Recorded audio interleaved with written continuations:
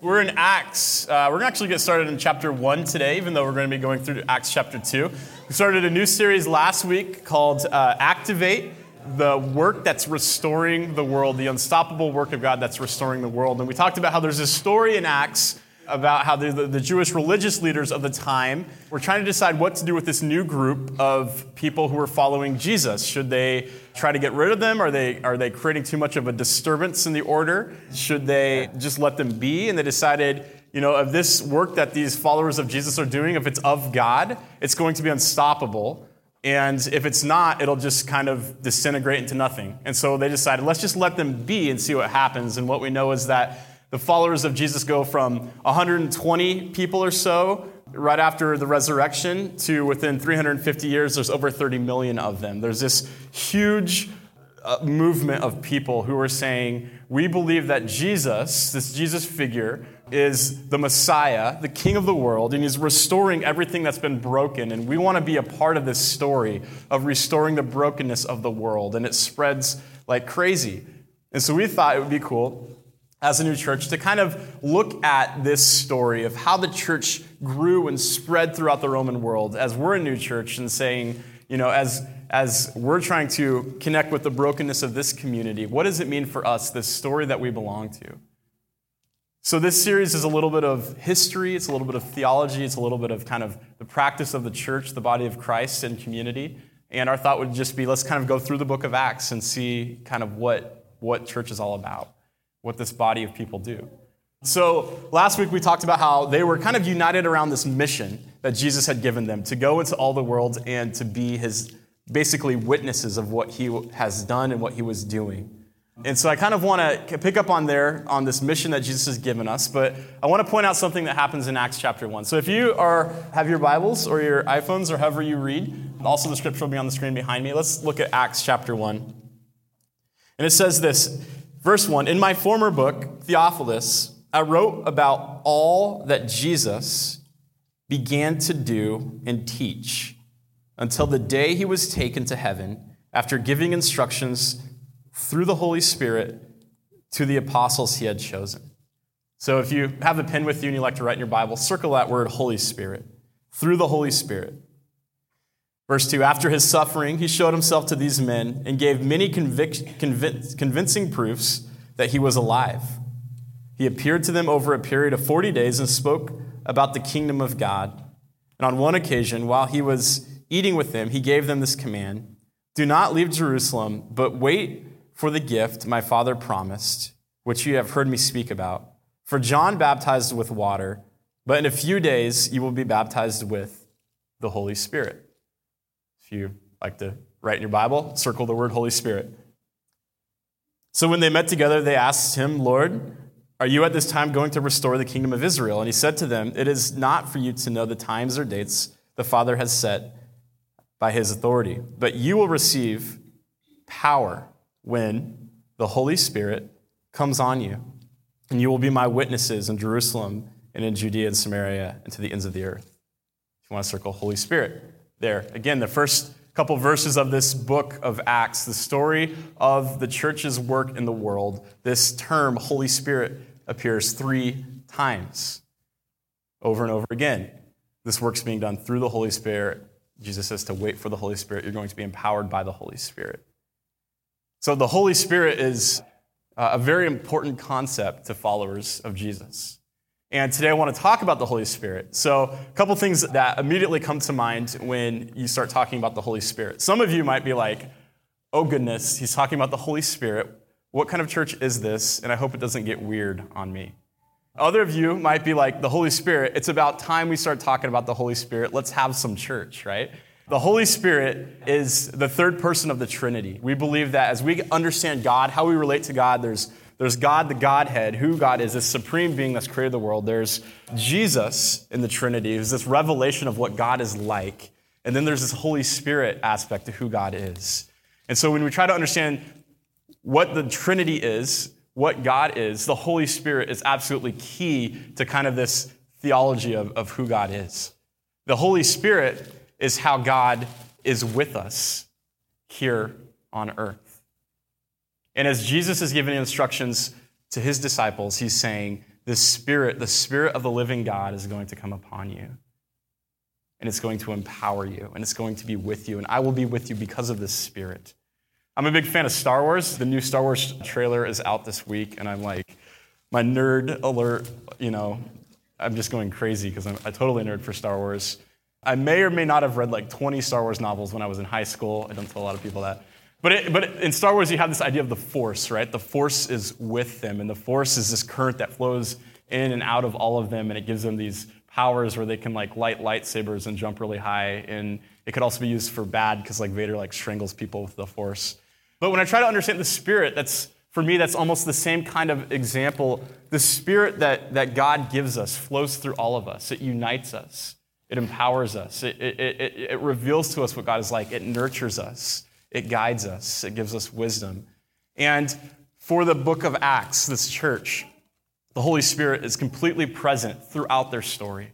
In fact, this term that we just looked at that appears 3 times in the first couple of verses appears 57 times throughout the book of Acts. There's only 28 chapters in this book.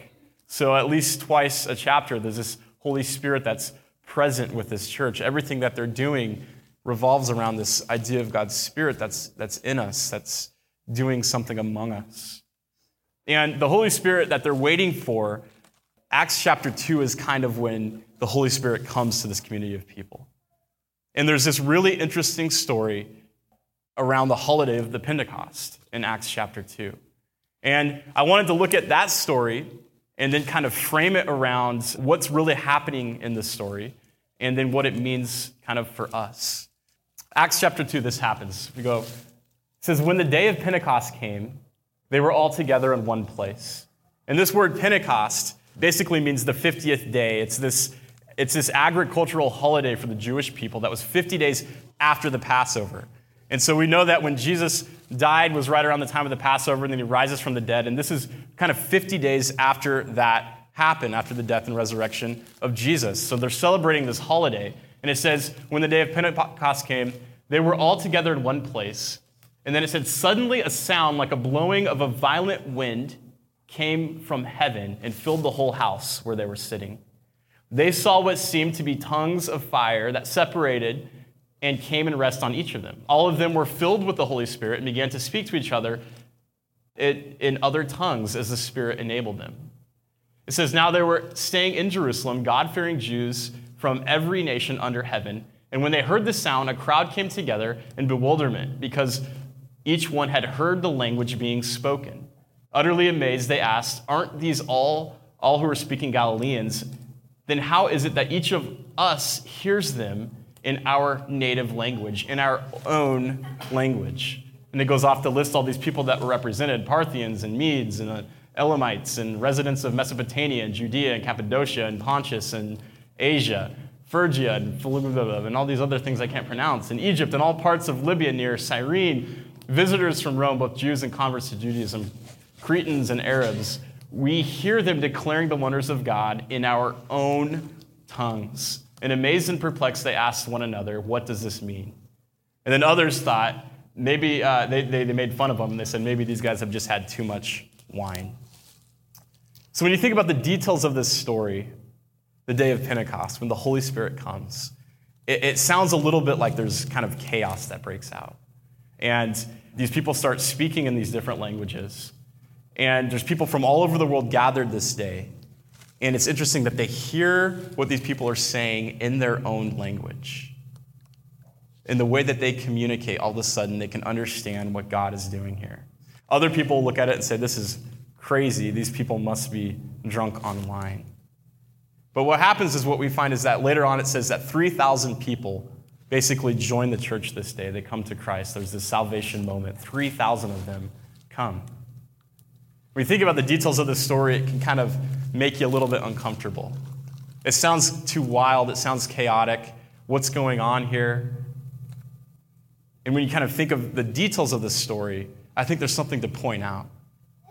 There's 2 stories of Pentecost in the scriptures.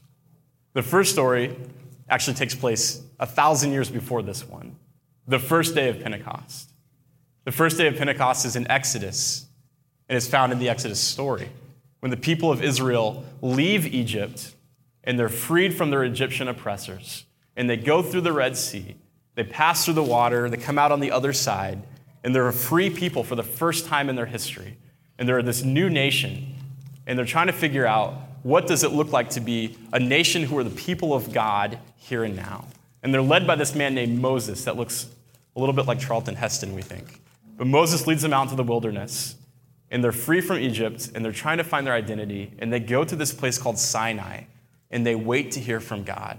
And they're trying to figure out what is next for us now that we're free, now that we've started this whole new nation, that we're away from the Egyptians. They go here and they wait for God to give them direction. And what we find is that in this story, the first Pentecost, 50 days after the Passover, when they get out into this desert at Sinai, there's this story where Moses takes them to this mountain. He goes up on the mountain and he says, stay here and wait, which is kind of similar to what Jesus does in Acts 1. He says, stay here and wait till you hear from the Spirit. And in this story in Exodus, the people, they're gathered and they're waiting to hear from God. And what we find is that as Moses goes, he hears this loud, thunderous voice in Exodus 19. The voice of thunder. Much like in Acts chapter 2, when the people hear this mighty wind that's rushing, this roaring wind. It says that Moses thinks it's the sound of war and chaos.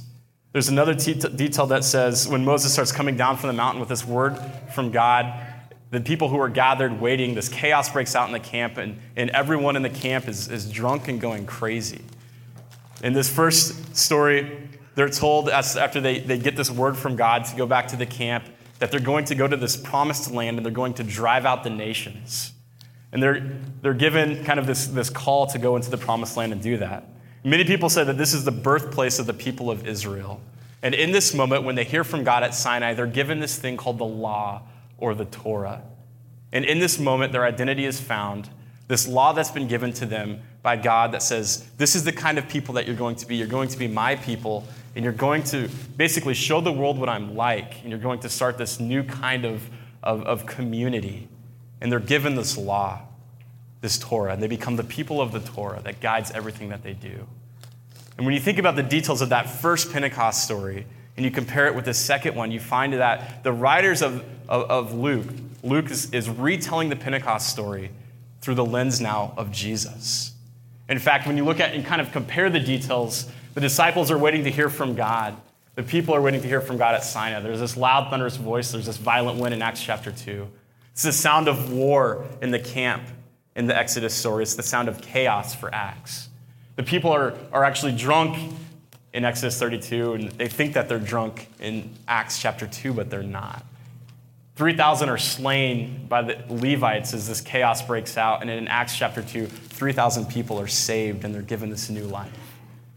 They're told to drive out the nations in Exodus, and then in Acts chapter 2, they're told to go into every nation with this message that Jesus has given them. This is the birthplace of Israel at Sinai in Exodus, and this is the birth of the church in Acts chapter 2. And in Exodus, they're given the law to guide them. And in Acts chapter 2, they're given the Spirit to guide them. So both of these holidays are celebrated. One in the Old Testament, the Pentecost, one in the New Testament. And they have these kind of eerie, strange details that are similar to each other. And the story in the Old Testament is so important for the Jewish people because their identity is wrapped up around waiting at Sinai, hearing from God, being given a task in the world that's going to guide them as a people. And in Acts, what the author is saying is what happened in Sinai that gave you your identity, the same thing is happening now for the church. God is showing up, His Spirit is here, and He is giving us this, basically the power to be His people, the church. Here and now, the birth of the church happens. And for the Old Testament, for the Old Covenant, what we find is their identity is based on the law. Go to the next slide. Their identity is based on the Torah, this book that guides them, and everything that they do is based on what this book has guided them to do. And in the New Testament, their identity of the church is based on this idea of the Spirit, that God is with us, that His Spirit is with us. Their identity is much more wrapped up with what God is doing in their life. And we think about all of us, we're very spiritual beings. We're humans. We live in this material, physical world. but there's something in us called our soul. There's this inner spirit that's inside of all of us. And when the Spirit comes on Acts chapter 2, God is giving his Holy Spirit to these people. And it's absolutely essential to their identity. It's absolutely essential to their identity. When Jesus talks about this idea of the Spirit and the law, the Old Testament and the New Testament, he says this in Matthew chapter 5, verse 17, that he doesn't come to abolish the law for the people of the Torah. He says, I haven't come to just do away with it, but I've come to fulfill it. I've come to show you what the law was supposed to be all about. And when we live the way that God has taught us to live, this is what it looks like. So Jesus says, I have come to fulfill the law. Your identity is based on the Torah. I've come to show you what fulfillment of the Torah looks like. And we see that in the life of Jesus. So we don't just throw away this Old Testament law that comes at the first Pentecost. But now it's this living out of the law that we have in Jesus that his Spirit allows us to do as well. The Apostle Paul picks up on this idea of the law and the Spirit in Romans chapter 8. And he goes through this whole explanation of those who are in Christ Jesus, there is no condemnation for them. For the law of the Spirit of life has set us free from the law of sin and death. So there's this law of the Spirit now that sets us free from the law of sin and death. This idea of the Spirit being in us, guiding us, being kind of our compass in this world is absolutely essential to the identity of this new church. The Spirit of the living God is with them, guiding them, empowering them.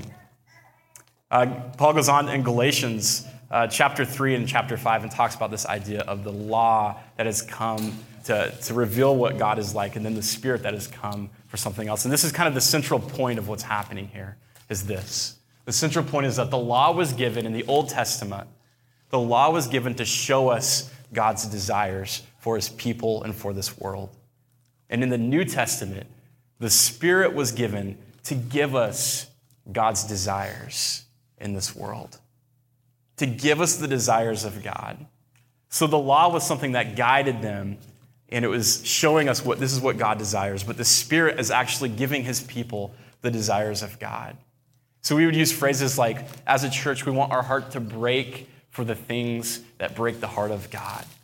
Because when God's Spirit is inside of us, we desire the things of God, not just our own agenda. So in this story, as Luke is telling it, the Holy Spirit comes on his church in Acts chapter 2, and it empowers them with the desires of God for the world. And we know that our God is good. We know that our God is near the brokenhearted, that he's compassionate, that he's loving, that he's perfect. And God is giving us that Spirit as a church to say, we are your people, we are the body of Christ, to do the things that you want to do, to accomplish the things that you want to accomplish here and now. The Spirit gives us the desires of God. There's this author, D.L. Moody, that writes this when it comes to the Holy Spirit. It says, you might as well try to hear without ears or breathe without lungs as try to live a Christian life without the Spirit of God in your heart. Think about that. The essentials of living. You might as well try to hear without ears or breathe without lungs as try to live a Christian life following Jesus without the Spirit of God in your life, because the Spirit gives us the desires of God in this world. And what we find is when we start to understand this, when we start to have the Spirit empower us to be the people of God, a few things happen. And the first thing is that God gives us his Spirit so that we can experience him. We experience God through the Holy Spirit, through the Spirit that's inside of us. We experience God. And this is important because for the early Christians, this message of Jesus in their life wasn't just this message about knowledge. It was this message about experience. For the Christians, it wasn't something about what they knew, but it was about something that they had experienced that was real. For many of those Christians, they had experienced the resurrection of Jesus. They had seen it. And they had said, we know this is true because we've seen it. And for the other Christians who started to go on from here, who didn't actually get to live with Jesus, like the Apostle Paul, they had these experiences through the Holy Spirit where they would say, I know that Jesus is real because I've experienced him through his Holy Spirit. For us, when we try to understand what this invisible God is like, for me, my own story, it's based not just on what I know, but it's based on what I've experienced in my life through the Holy Spirit. When I think about the times where God has shown up, and I've felt this very real presence of him, that he's near to me in times of brokenness, that he's near to me when I need wisdom in times of confusion. We've had this experience that's real and it's actually tangible and meaningful. So the Holy Spirit allows us to experience God here on earth. It's interesting as we try to describe what that experience is like. What is it to experience the Holy Spirit? What does that look like?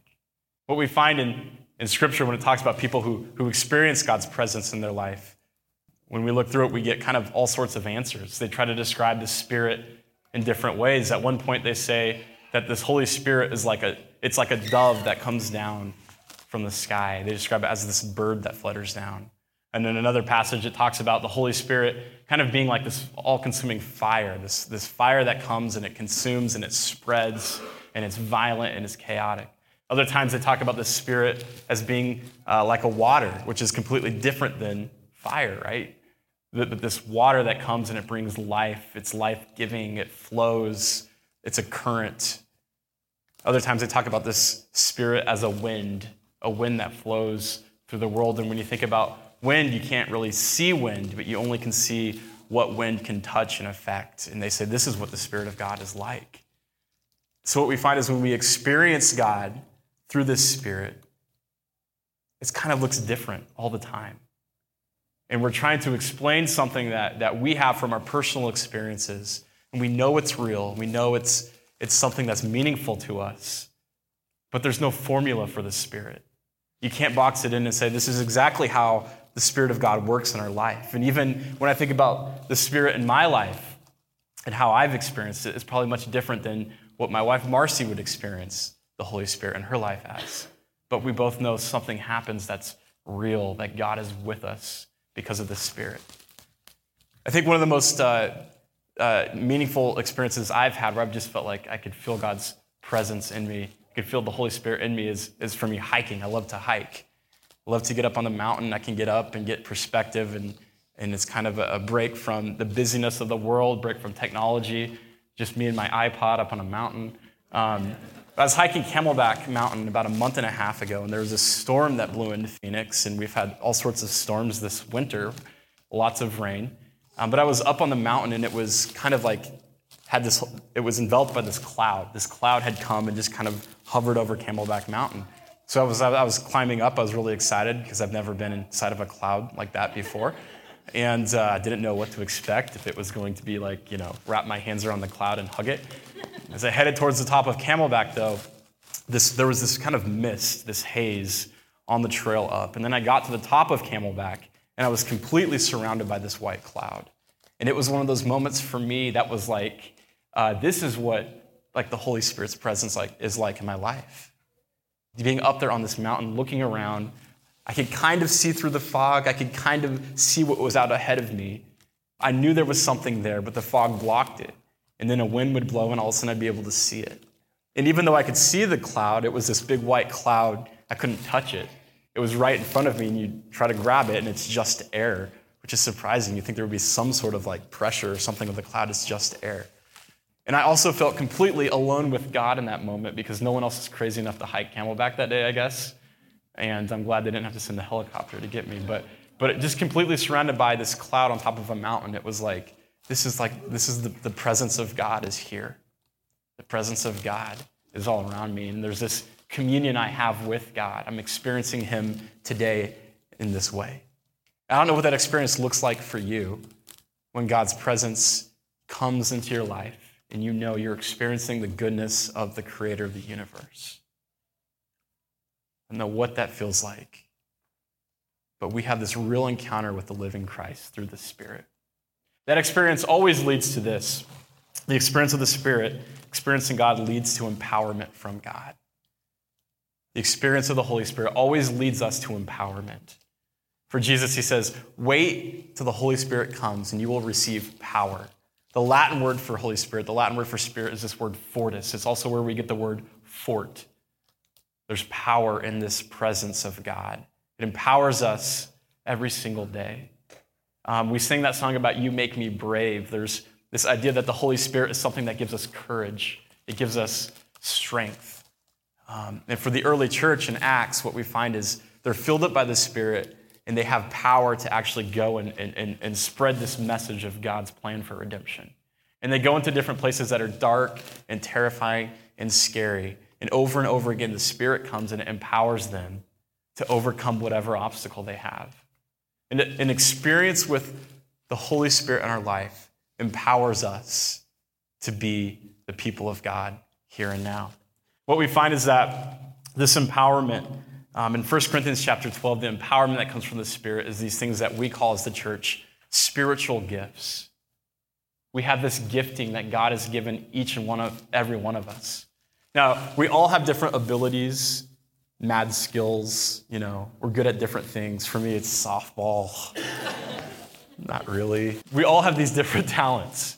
But then there's also this spiritual gifting that we're all given. That's something deep inside of our soul we get fired up to do. And in 1 Corinthians 12, the Apostle Paul is talking about this empowerment of people who follow Jesus that have these spiritual gifts that are activated through the experiencing of the Holy Spirit. And he goes through this different list of things that are leading and teaching and serving and healing and doing children's ministry. Woo! We've got lots of those in here. There's these different gifts that are given that we call spiritual gifts. That from the experience of the Spirit, we're empowered and those gifts are activated in our life. And for me, I've done some different assessments on trying to figure out what my spiritual gifting is.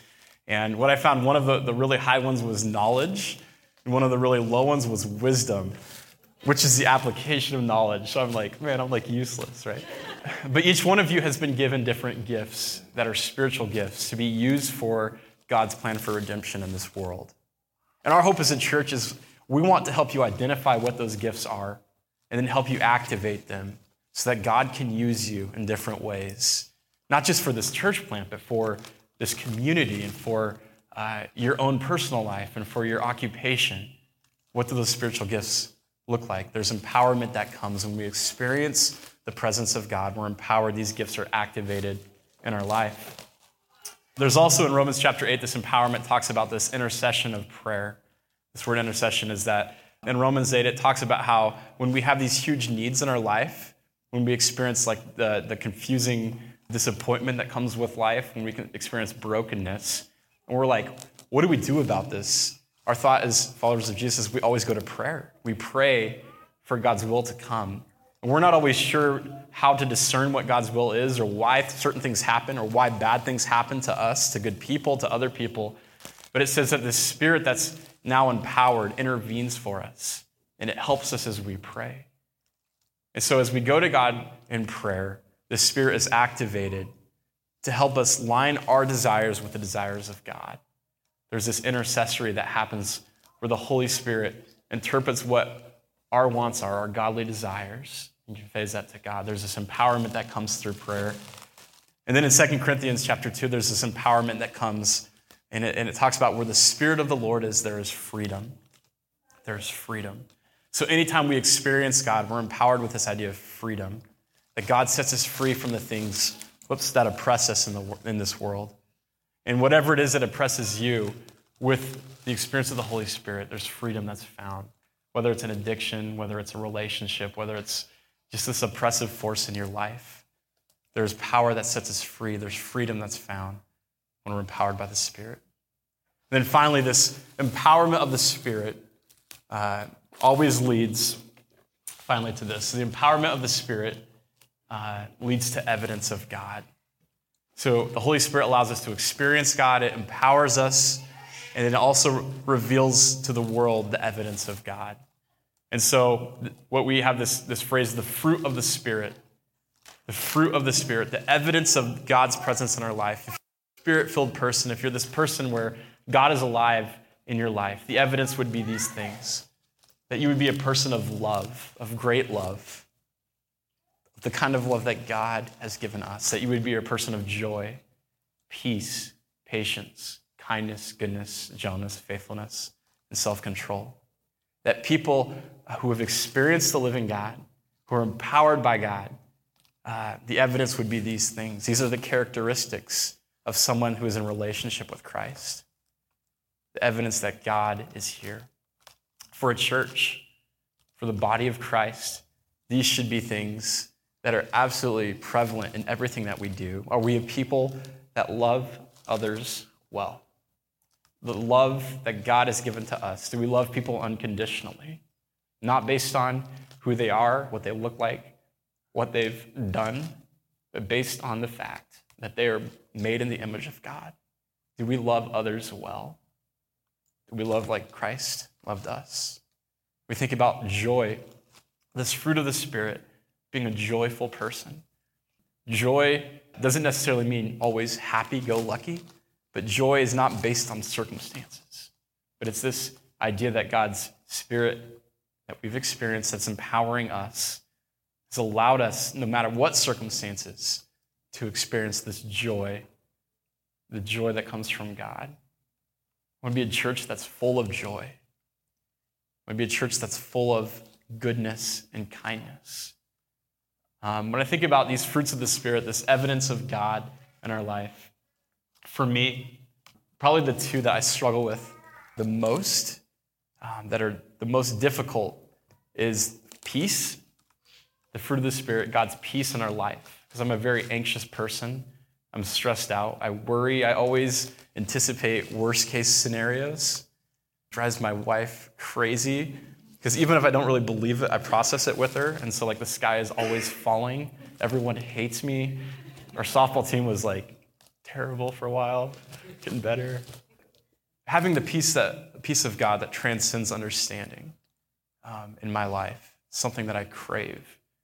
And when the Spirit of God is in you, when the Holy Spirit comes, you're a person of peace. You're a person that experiences that God is in control of this world, not us. In anxiety, what happens is when I'm anxious about something, I tend to try to be more controlling with something. And it's really the opposite. Peace comes when we say, God is in control, not us.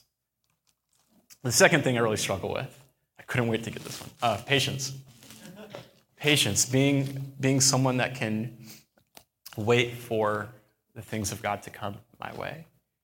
And this is hard, especially in our culture. We live in an insta culture, right? Instant gratification. Everything needs to happen here and now. So we take shortcuts. We desire to have things now. Especially for young people, this is really, really hard because we don't have a longer view of life. We don't understand that things happen over time. They take time to develop. We want everything here and now. Patience for me is absolutely difficult. The evidence that the Holy Spirit is in my life, that is in your life, is that you're a person that is patient in this world. We think about this evidence. I wonder what it is for you that you know, yeah, that's evidence that God is in my life, that I'm experiencing the Spirit, that I'm empowered. And then you might look at some of those and say, I need more of that. I need more of that. As we end today, Matt's going to come up and we're going to take communion. And our hope today is this. The Holy Spirit is absolutely the source of life for this church in Acts. And everything that they do comes from the experience of the presence of God. They're empowered to be significant people in their community. And then there's fruit that comes from that source of life. Today, I don't know what your experience with the Holy Spirit has been, but my hope is that the Spirit of God would be activated in your life. That the Spirit of God would become real, that it would become prevalent, that you would experience His goodness. And so today as we go to communion, as we take time to reflect, to prayer, to center around this moment of what the Holy Spirit is, what the Holy Spirit's role is, let us know that we are people who are guided by the Spirit. I want to be a presence-driven church in everything that we do. The Spirit of God would be with us. I don't want to do anything or go anywhere without that presence. For some people, it might look different, what the Spirit is in your life. For me, it's usually very quiet and reflective. For other people, it's something that energizes them. But today, as we take communion, my hope would be that you would just reflect on these questions. What does that look like when the Spirit comes upon me? when it's activated in my life. And then allow the presence of God to rest in you. Maybe you need to do something very physical, like open up your palms in this time and receive the Spirit of God. Allow him in. Maybe it's something that you just need to bow down and worship. Maybe you need to move around. I don't know what it is today, but to allow the Spirit to be activated in your life. So we're going to take some time to just kind of reflect on these questions and then move to communion. And then after you take communion, you feel free to be dismissed. You can take off after that, or if you want to just kind of stay and pray, find someone that you can pray with. I'll be kind of in the back. I'd love to pray with you. Or if you just want to come up and sit and worship or listen. But may the Spirit be activated in this place today. Let's pray. Lord, we thank you so much for the Holy Spirit. Lord, as we read the story in Acts chapter 2, the story of the Pentecost, the story of the birthplace of the church, where these people are gathered and they're waiting, and they're trying to figure out what to do next. We see that they're empowered by your Spirit. And we see that they're a part of this bigger story of your work in the world that goes back 1,000 years even before that. But this story that takes on this new meaning for this new place, this new time. Lord, we also know that this is our story as a church, as your church globally. And today in this small setting, as we reflect and focus on your living presence in our life, Lord, may your presence, may your Spirit become real to us. May it be activated in our life. May we experience you, and may that be our source of strength and power. And may there be evidence of that in this place, in our community. Lord, we give you this time. In your Son's name we pray.